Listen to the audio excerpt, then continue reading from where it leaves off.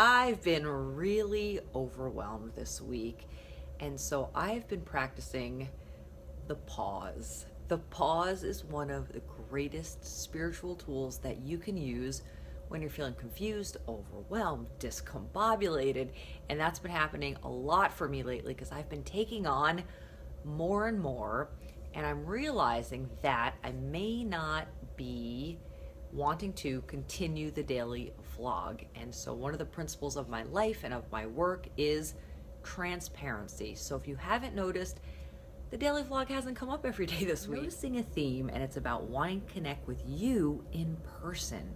So I'm offering workshops.